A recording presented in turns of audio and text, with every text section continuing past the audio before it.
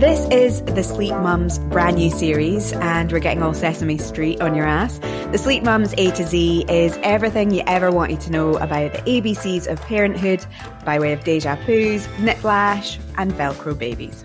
Our guest this week is likely to be horrified by those terms. Hello, I'm Kat Cubey, broadcaster, podcaster, and tea lady to 2 under 5s. And this is Sarah Carpenter, baby and child expert and sleep janitor to folks the world over. Our letter this week is the letter E for Expectant Dad. Hello, Ed. Hello. And congratulations, you're going to be a dad. Yes, I know. It's all sort of slowly sinking in now. By the way, that's not me sharing the news with him for the first time. He did know. What? Oh, so that's why I'm here.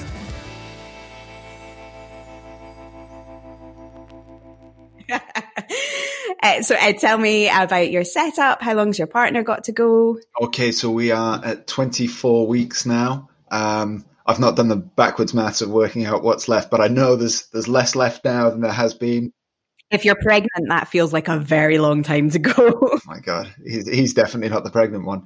It's our first, and we are staying in Edinburgh, so we're sort of town centre, and yeah, excited. And I don't know if I've got all these great ideas, delusions of grandeur of how I'm going to be able to just nail this parenting thing. And then you sort of see others, you're like, how do they make it look so hard or so easy? And oh God, that is like the first rule of parenting, I think, that basically from now on, here on in, you are going to be looking at everyone else and think that they are bossing it, whatever they're doing, and you're going to feel like you're doing a crap job. But the fact that you care enough to be worrying about that is basically the most important thing. Good start. Yeah, good start. So, do you know what you're having? Yes. Yeah, we're having a wee boy. Oh, lovely. And you have a name? I'm just wanting the gossip here, first of all. We're working on it. We're working on a few. We're sort of, it's one of those, we have had friends who've named them, long before. And then my really good friend who lives close to me, they sort of waited 3 weeks till after before they could make a decision. So we've got a few ideas, and then we'll maybe go off how things work. Yeah. I think it's always dangerous to tell people your names as well, because people have quite strong opinions. And once baby's here and you've named them, they can't really say anything because it's a cute little baby. Yeah. Exactly that. And I've seen it. It's like, oh, that was mine. Yes. That's what I was choosing. I'm pretty sure I know other people called Ed as well. It's not a one-time use thing. Preparing for parenthood can be super exciting, but it can also be really daunting. And if there are two of you in the relationship, we experience pregnancy in very different ways and have different worries and questions about parenthood. So this week, we're talking new dad questions. Now, I remember when I did the antenatal group with my partner, and he was super keen to know what the show was. Yeah, I'm doing that with little quotation marks. So he asked, demonstrating his excitement with some jazz hands. He was like, "What's the show?" And then he was pretty horrified by the answer. I'm just going to say, if you know, you know. Ed, you're looking a bit blank. Yeah. That may end up being one of your questions now. So Ed, when you sent over your questions, I was actually quite surprised, and I totally don't want to do a disservice to dads or to dadtronize you, but they were so thoughtful and so considered. And as a listener, it was you got in touch suggesting we have this chat, which is so wonderful and so totally Boy Scout of you. And being prepared is such an important part of parenthood, as well as knowing that no matter how prepared you are, it can probably still go to shit. Let's start with your first question. So what do you want to know? Yeah, so it was interesting. I remember my sister-in-law saying that she had called my mother-in-law when she got home from the hospital and was just like, what do I do now? There's someone here who's never been. And I'm now thinking, okay, right, well, surely you have to develop some sort of routine at some stage. But when would be the sort of the first time that they'd sleep through? And, I just don't know what happens, and I'm assuming everything's different. But I mean, what can you expect initially? Sarah, you better take that. I mean, that is the $1 million question, and there is no straight answer to that one. Every baby is completely different. Every family is completely different. And the ideas that you have during your pregnancy about how you're going to parent aren't always what happens in reality. So, there's lots of factors for sleeping through. It's weight, it's age, it's the type of parenting that you decide to adopt. If you become routine-led, then you will see a pattern form much quicker than if you're baby-led. If you are quite relaxed parents, then you might find that your baby's much more relaxed and you'll see results quicker. It really does just vary and depend, but it's definitely, if you're following a schedule, then, and there's no medical reasons for baby not to sleep through, then it can happen in the first sort of 4 to 6 months, but there is no guarantee. And don't be smug about it when it does happen, because that's the thing that will annoy other people the most. No, I think that's the big thing, isn't it? You sort of, read, if you're doing well, all right, someone might be struggling, and you might be struggling in comparison to someone else. So exactly. Yeah. There's always going to be someone doing better and worse than you in the sleep department, probably. I think I would say from a sort of personal perspective, it was a bit of a shocker, same as your sister, that when we brought my daughter home, those first few nights, I was like, oh my God, I didn't realize you literally do not sleep. Aside from kind of being awake with baby, that you are just kind of bowled over by them and anxious and all these different emotions. And I know Sarah's talking about being a relaxed parent or this parent. I really don't think you know how you're going to feel until you are in that moment. You might be a super relaxed person who does not like routine, and then baby arrives and you might really need that, or it might go the other way. And that's part of the journey of becoming a parent and working out the kind of parent you are and the kind of child that you have. And that's the kind of beautiful thing, to sound like a little bit Hallmark about it, is that you go on that journey with your baby, and that's an amazing process. But we can give you tools to help you through that, but we can't tell you what that will be like. Definitely. So just wait out. Yeah. Good luck. yeah. So we live near a fairly busy road, and that's the sort of beauty of Edinburgh. You've got the cobbled streets, but then they can be quite noisy, and the sort of, delivery vans going by in the morning and so on. How big an effect does the environment in which your baby is sleeping affect them? Well, I'll take this one. Go for it. So environment is key. It's very, very important, but actually it's the sudden noises that are going to cause an issue. So if baby's used to sleeping near a busy road from day one, then that is going to be a familiar sound to them, in the same way that if you have a dog and the dog barks, that barking dog isn't going to affect the baby or older siblings, things like that. None of those consistent external noises will affect the baby. It's the sudden ones. So a busy street, if you suddenly get the sirens of an ambulance, which is an unusual sound, the baby could react to that, but they're not going to react to the standard car going down or bins being moved. All the noises that are quite frequent, they're going to be fine. And when you're thinking about environment, you're thinking more about how light the room is, how light versus dark, and the consistent heat of the room. That's really important. You want the temperature to stay consistent throughout the night and throughout naps. If your street is one that has sort of random noises going on, then using either the white noise or the shush sound can cancel out the more sort of consistent noises and just become the noise that the baby actually needs. And so, it doesn't really matter where you live. In a nutshell, you can work with it. So one of the joys of kids, I guess, is that it's like they know. So you could creep past baby's door, or if they're in your room, being as quiet as a teeny tiny mouse, and they will wake up, and there could be a massive crash bang outside and they'll totally sleep through it. It's like, it is infuriating. They know when it's you. And I was going to say, so I grew up in the countryside, and then it was different when I went to the city, but I was, a child by then, to go and stay with, my grandmother or whoever. Is there an inverse? So do they get used to those noises and they therefore need them to sleep? Yes and no. If you're using a sound machine, then yes, they're going to get used to that noise and they will need that to sleep.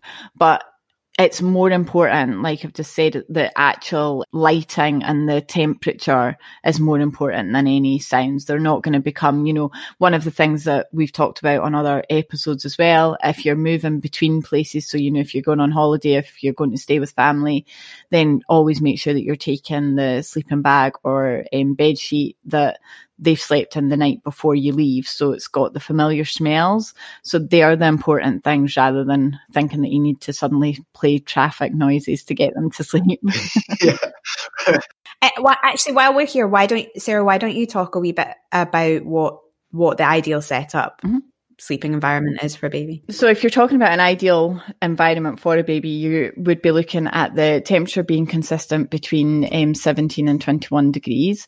Obviously, would initially have baby potentially in your room. Again, that is a guideline up for the first 6 months, but it is a guideline. It's entirely up to you what you do, but you should have that consistent temperature. In terms of sleeping, they're going to be in a Moses basket or a cot or similar to that. So you want to think about how you've layered them.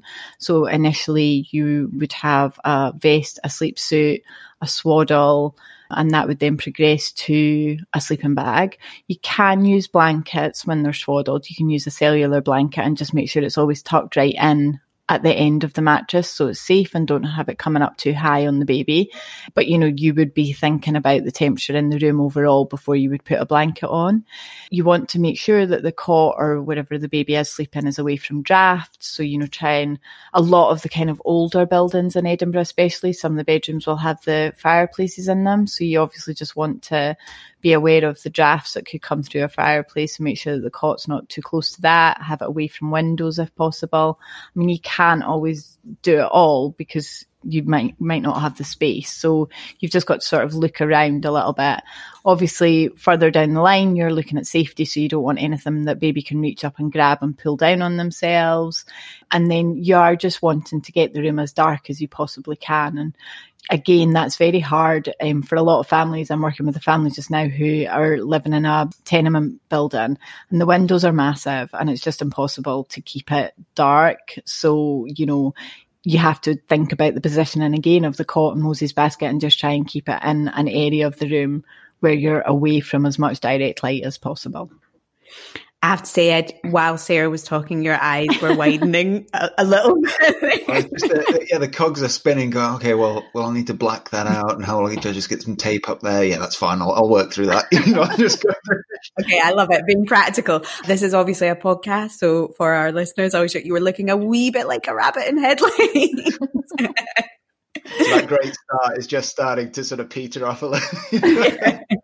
Oh God, what are we doing? It's quite funny seeing how much people do improvise with things like that. So, I've gone into multiple houses where there's been bin bags stuck to little glass windows above doors and things like that. So you don't need to spend a fortune blacking a room out. You can just use what you have in the house.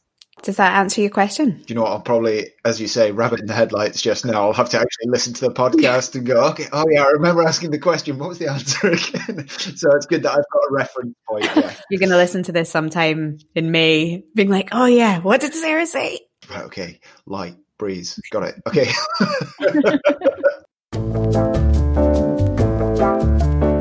Your next question was, such a thoughtful one. And, I really appreciate you asking it because it's one that I think dads in particular don't talk about enough. Yeah, no, absolutely. So I'm pretty big and open to this. So I was in the army before, so I have experienced lack of sleep and know what it's like. And often you've just got an adrenaline and you're outside and you're cold or you're doing whatever. So you just keep going and you have to.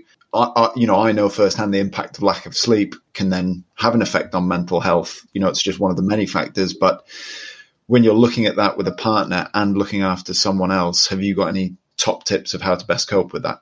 I think it is really hard, and it's a communication is the first point of call, but also just, recognizing that you are going to be experiencing it differently from each other and trying to support each other within that and try not play the blame game, I guess, as a start point, but also to be kind of I guess coming from the point of view, you are aware anyway, but being aware of things and just checking in with your partner and in on yourself as well. What would you say, Sarah? Yeah, I think that is really important. I think communication is key, and also just communicating in a way where it's not confrontational for both of you. There's going to be times when you can see that your partner is on her knees and really needs a break. But if you suddenly jump on her saying, oh, you need to get to bed, you need to do this, you need to do that, then she will take it badly. She will potentially feel like you're sort of accusing her of failing. So it's just from both of you, just thinking about it before you jump in there, and maybe just trying to engineer that rest situation without actually making it obvious that that's what you're doing. It can be quite nice as well. Like, again, we've talked previously about just sometimes just taking time out to have a bath. That can be enough just to reset either one of you. And that can start with baby. So, either one of you can get in the bath with the baby, and then the other one can take the baby away and leave that parent in the bath just to have a bit of time out and just chill for, 20 minutes or whatever. And then that can be enough just to reset things and start again.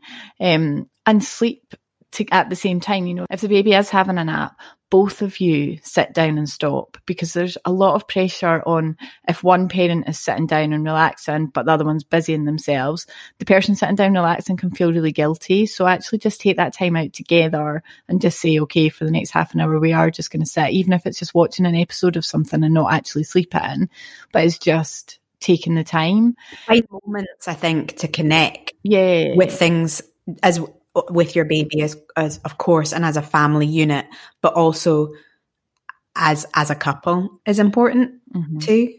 Yeah, definitely. And I think as well, it's things like throw your kind of routine that you have just now, throw that out the window. I remember with Emily, my last one, I would get all three of them to bed, and then I would go to bed. Jonathan would stay up, but then he would bring me dinner at the 10 o'clock feed. So it was just a completely random setup by the time we had three children. But at work, it's things like that. You don't need to eat dinner at 7 o'clock. You can eat dinner whenever it fits into your pattern of sleep, just to make you feel better, because sleep is important. It is. Sleep deprivation is a form of torture. So you do want to do everything you can to support each other through that. I think also that the hormonal roller coaster you go on as a new parent, whether you're a mum or a dad, is massive. And your partner is going to experience some massive drops in hormones. You'll experience them too, but hers will be like insane. We've spoken before about on the fourth day, sort of third or fourth day, you have the pregnancy hormones go away, and if you're breastfeeding, then you have different hormones coming in, and if you're not, you still have different hormones coming in. And it is, for a lot of my friends, myself included, it is like falling off an emotional cliff. And not everyone experiences this, but it can be epic, and not in a good way. And that kind of continues, and there are lots of moments like that. I would say, even as a person who went through it, I didn't really know I was going through it at the time. And it is actually only with hindsight that I look back and I think, well, those were some really, really hard times, and I didn't actually even recognize. And I don't know, a bit like Sarah saying, I don't know if my husband had turned around and said, you need help, which in hindsight, I think I probably really did. If he had said that, I don't think I would have necessarily taken it that well either. So, it might be about bringing you dinner, and it might be about this, but it's also just being aware that there might be some bigger stuff going on. That actually works both ways as well. I've worked with a lot of families where the dad has experienced postnatal depression, and you do have to tread very carefully. You can't just walk into a room and say, oh, yes, well, you've definitely got postnatal depression. It doesn't work like that. So, from your partner's point of view as well, it's thinking about your feelings and the changes that you're going through, because it is huge, for both of you. It's a massive, massive lifestyle change. And that, I'd imagine, it probably even more of a sort of stigma of, well, how as a father can you get, postnatal depression? I think now there's much more being done to address it, as far as the military side of life is being done, but we still are very quite slow in change of opinion. So it's just to be, I guess, forewarned is forearmed. And even just now thinking about it and going, listen, this is a possibility. So when it comes around. We spoke about this, this is probably happening, rather than having all those different emotions as you're going through them and then trying to figure it out. So if you know, or have, as I say, that pre-warning, you could just be in better stead. Definitely. I think you're totally right. There is still a degree of stigma, but also I think a lot of dads can feel a little bit, and I'm talking in kind of gender normative circumstances, but that, a lot of dads can feel a little bit redundant. They can feel a little bit out of the loop in pregnancy. They can feel a little bit out of the loop during the birth, which for some can be kind of traumatic and can feel quite scary, seeing your partner in those circumstances. And then the baby's here, and mum's either trying to breastfeed or not, and she obviously has this bond with the baby that is different. And I think a lot of dads can feel like, right, I don't know what I meant to do. What is my role within that? And that can obviously cause self-esteem issues. But I think also what then tends to happen, and I would say this is what happened with me, is that the partner goes, right, what can I do? What are the things that I'm good at? So quite often they end up going and throwing themselves into work, or, some things that actually maybe to the partner don't feel like they're being that supportive, but in their head, that is the thing that they feel like they can do, that they can be strong at doing. And so that comes back to that thing of they feel like they have to be the strong one that's going out and, I don't know, making sure that there's food on the table. I know I'm making this very basic, and clearly, we're moving on in terms of gender stereotypes, but I do think that still exists. And so then to also feel mentally like they're not in a good place can be a really hard thing, because they're trying to be the strong one, if you like. That fear is not getting any better, is it? Well, your next question is maybe a bit more lighthearted, I guess. You mentioned routine at the start, Sarah, but Ed, you wanted to ask a bit more about routine, didn't you? Yeah, absolutely. Because I've been listening to the podcast, and just, it's a consistent message. The message is consistent, which is good. But it's like, routine. I'm like, okay, routine, got it. And then I was suddenly thinking about, okay, you go away on holiday, and then you're on the continent, somewhere in France or Spain or something, and all the kids are up till like way past midnight, smoking, drinking booze. Yeah, exactly. Yeah, they're absolutely having a time of their life. And then are they so much more relaxed as a whole in later life? The sort of very laissez-faire attitude to things. You've got a military background, though, don't you? Love a bit of routine. Yes, but now it's breaking away, and the sort of, you're rebelling. I don't know, am I rebelling? Yeah, no, I do. I like it, and so I have more of a morning routine. I like to get things done, so it's I'm ready for the day, as it were, and I've already achieved stuff. But then when it comes to nighttime routine and having everything there, is it just a very British thing that we're like, right, we like queuing, we like doing these things, we have routine, and do they do it on the continent, or have they just got a completely attitude like we love property in the UK, and in the continent they tend to just rent their whole lives, so there's just different attitudes towards it? I absolutely love this question. This really excited me. So my favorite word is consistency.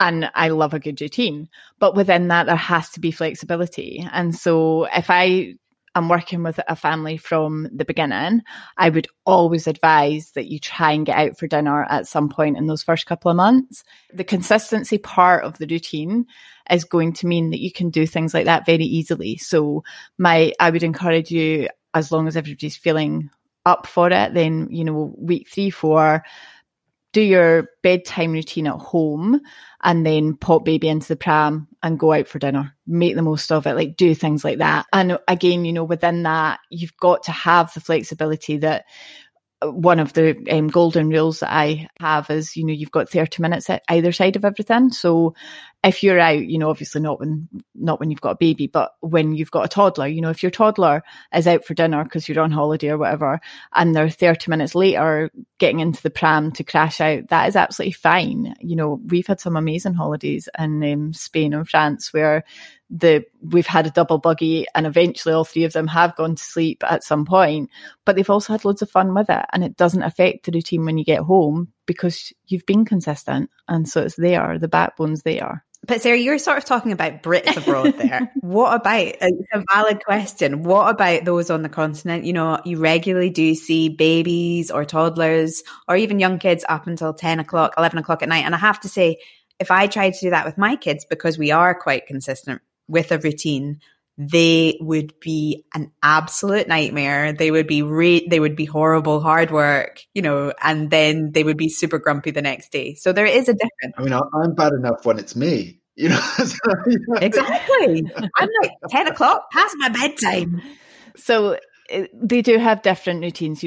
Over here in the UK, we are pretty much standard that the majority of families that I work with will be asking for a 7 till 7 routine. The families that I've worked for in Spain and Italy, it generally is a 10 till 10 routine that they want. So that they've got their routine, but they've adapted it to their lifestyle. And they also do have the magical siesta, which goes on so much later than our afternoon naps. And because the whole family is switching off, it is completely different. We love our children having their naps because it allows us a chance to get other things done. They're all switching off and having that nap, so they can sustain a later night together. I'm sure if we put our 4 or 5-year-olds to bed in the afternoon, if we got into bed with them, they would definitely sleep for sure. But try putting a 4 or 5-year-old to bed on their own and they're going to be like, hang on, I'm missing out on all the fun. So, it is a completely different lifestyle, and it works because their whole routine has adapted to make it work. So they still have routine. Well, it's one of the things that we like to talk about a lot in the Slate Mums as well, and kind of we've said sets us apart. I'm talking about drawing on all those that other information, and the idea is that you're talking about a 24-hour period as a whole, and it's about fulfilling those needs within that 24 hours. And so there are certain things like a checklist. You'll like this checklist that you kind of want to tick off in terms of what baby's needs are, and of course your needs as well. And you can amend those things to work with your lifestyle. You can hack your routine, if you like, to work with your lifestyle, to work with your family dynamic. But the reality is, as we're saying, most people in the UK, you have your dinner in the earlier part of the evening. We don't tend to have our dinners at 9, 10 o'clock at night, unless you're Sarah with your third child. We have a slightly different lifestyle. So that's what we you use as a foundation to grow on as kids get older. We tend to have to get up at this time to get to school. And so or nursery, or, at those earlier stages, or work. That is kind of how we live. But, it might be that you have a completely different family dynamic. Perhaps, Sarah, you've had clients, but like, say, farmers, for example, I don't know, maybe like they actually might want their kids to go to bed at 4 so they can get up at 4 and, I don't know, feed the sheep. It has actually been quite interesting over the last almost a year now, I guess, seeing how people who have had a later routine are now adapting it to bring it earlier because they don't have the same pressures. Parents aren't getting home from work late just now. They're just walking downstairs at the time that they can. So, a lot of people who have had a sort of slightly higgledy-piggledy routine are now able to bring it all in together because the pressures of working life have changed so much. But there is no strict time, as like Kat says, it's all about looking at the 24 hours and fitting things into that. So that's the important thing. I would say as another aside, and this is why it's got to be individual to different families, what is important to me and why I am quite strict with routine now. I would say, like, you come from a military background but are kind of rebelling. I've been freelance my entire life. I'm like, a bit of a hippie artist, whereas I had kids and suddenly I was like, routine. So sort of the opposite. But the reason that I'm quite into trying to keep it fairly together is because I really need that time. For me in the evening, I really need that time to watch some crap telly and to hang out with my husband. And that's important to me.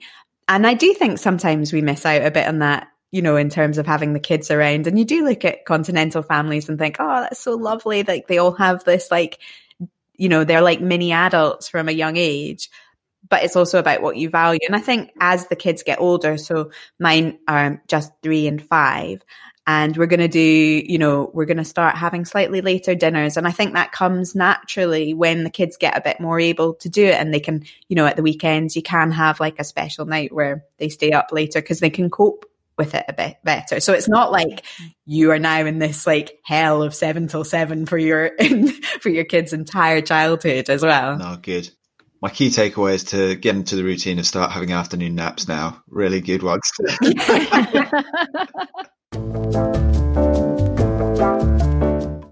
And then I guess the other thing is just, are there any habits that you've typically seen fathers slip into, maybe just because they've been unaware of it?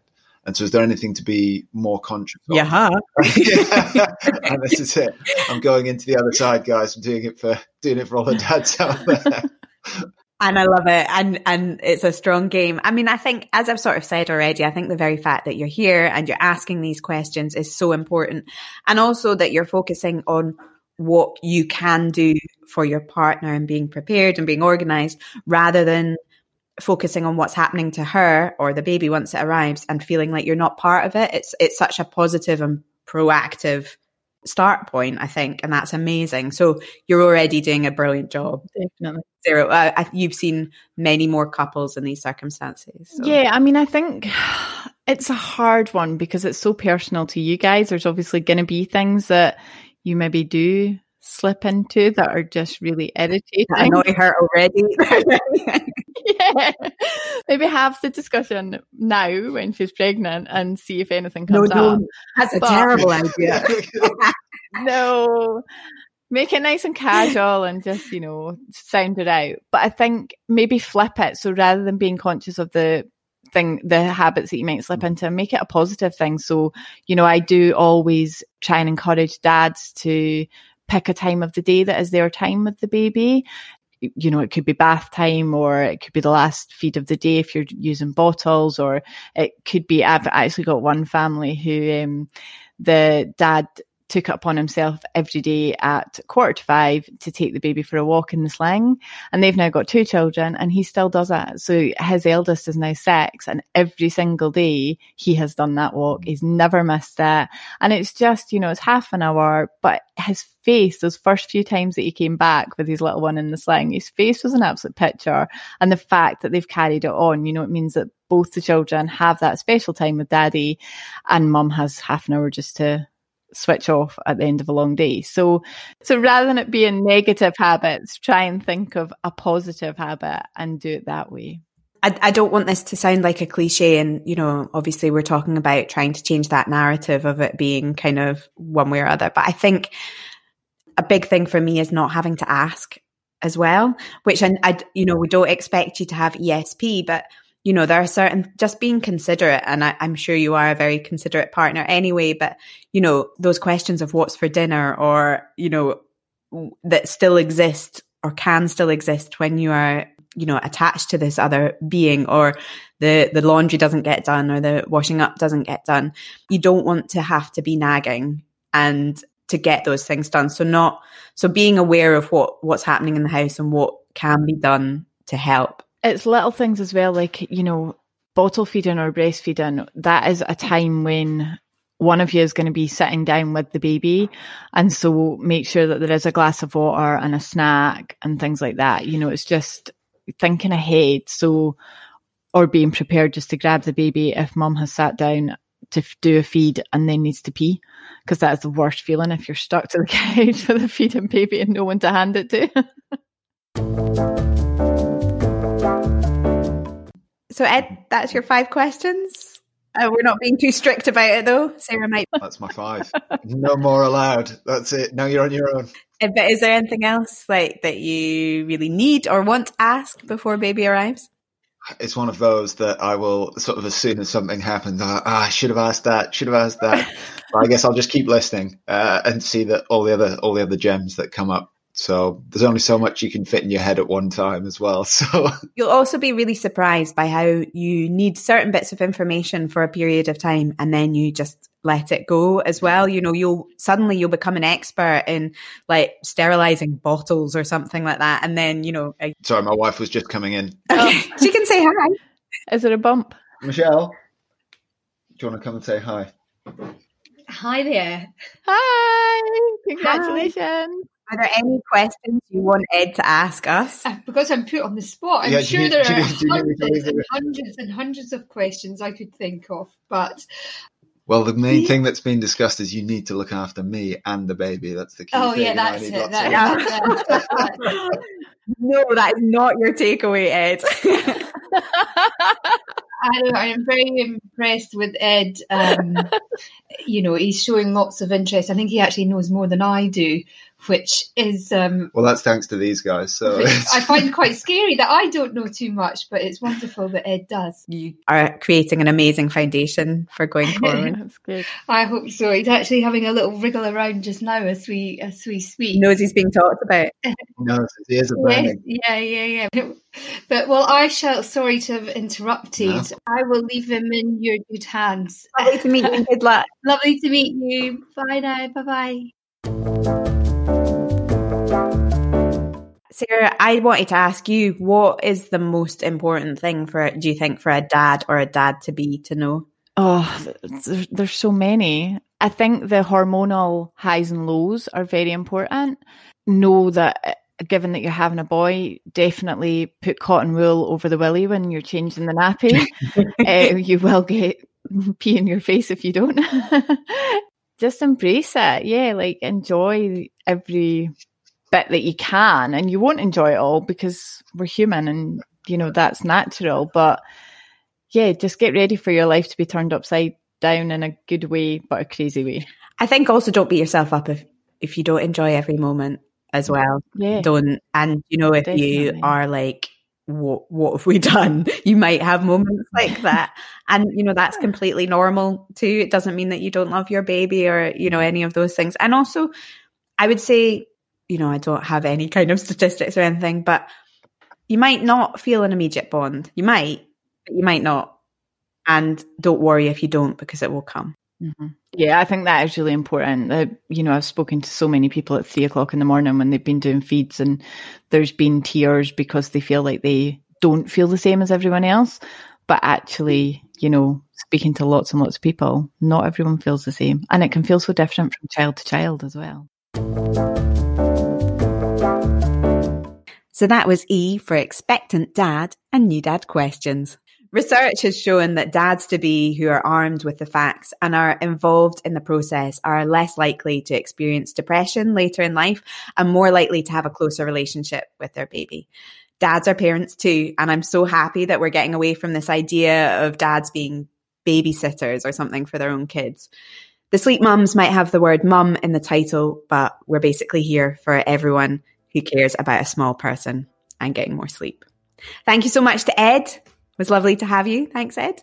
Absolute pleasure. No, thank you, guys. Good luck. You need to let us know how you get on. And if you need any sleep help, there's loads of brilliant episodes of The Sleep Mums on our feed, so you know where to find us. Yay. As ever, we hope that helped. Let us know by writing us a review. Not you, Ed. You don't need to do that. I mean, you can rate us if you want about how good an interview that was. But yeah, write us a review wherever you get your podcasts. You can also find us online at The Sleep Mums on Instagram and Facebook, and on our website, thesleepmums.co.uk. We'd love to hear who you'd like us to speak to as part of this new series, so holler at us on our DMs or send us an email, hello@thesleepmums.com. Thanks for listening and sleep soon.